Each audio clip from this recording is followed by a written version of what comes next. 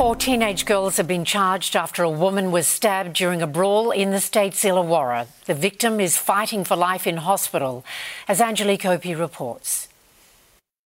This was a violent brawl between two groups of young girls that was understood to be organised on social media. It broke out last night at around 6:30 on Wedgett Way. 3 teenagers involved were allegedly wielding weapons, one as large as a kitchen knife. It was like a big long knife. I thought that I was about to watch someone die, like, in our street. A 39-year-old woman tried to intervene but was allegedly attacked and stabbed multiple times in the stomach. After some time on the run, her attacker has now been caught. The 15-year-old was arrested and charged. I chased them down the highway after they had just stabbed my auntie. Her nieces are still reeling from a confronting scene. Their auntie is at Wollongong Hospital fighting for life.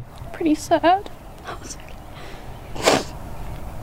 She's just a really kind, she loves her family. They say they're thankful for the neighbours who ran to help. Her clothes were dripping with blood. It was like a movie. After being quizzed by police, 3 teenagers aged just 13, 14 and 15 were charged with the fray. Appearing at a children's court today, they were refused bail.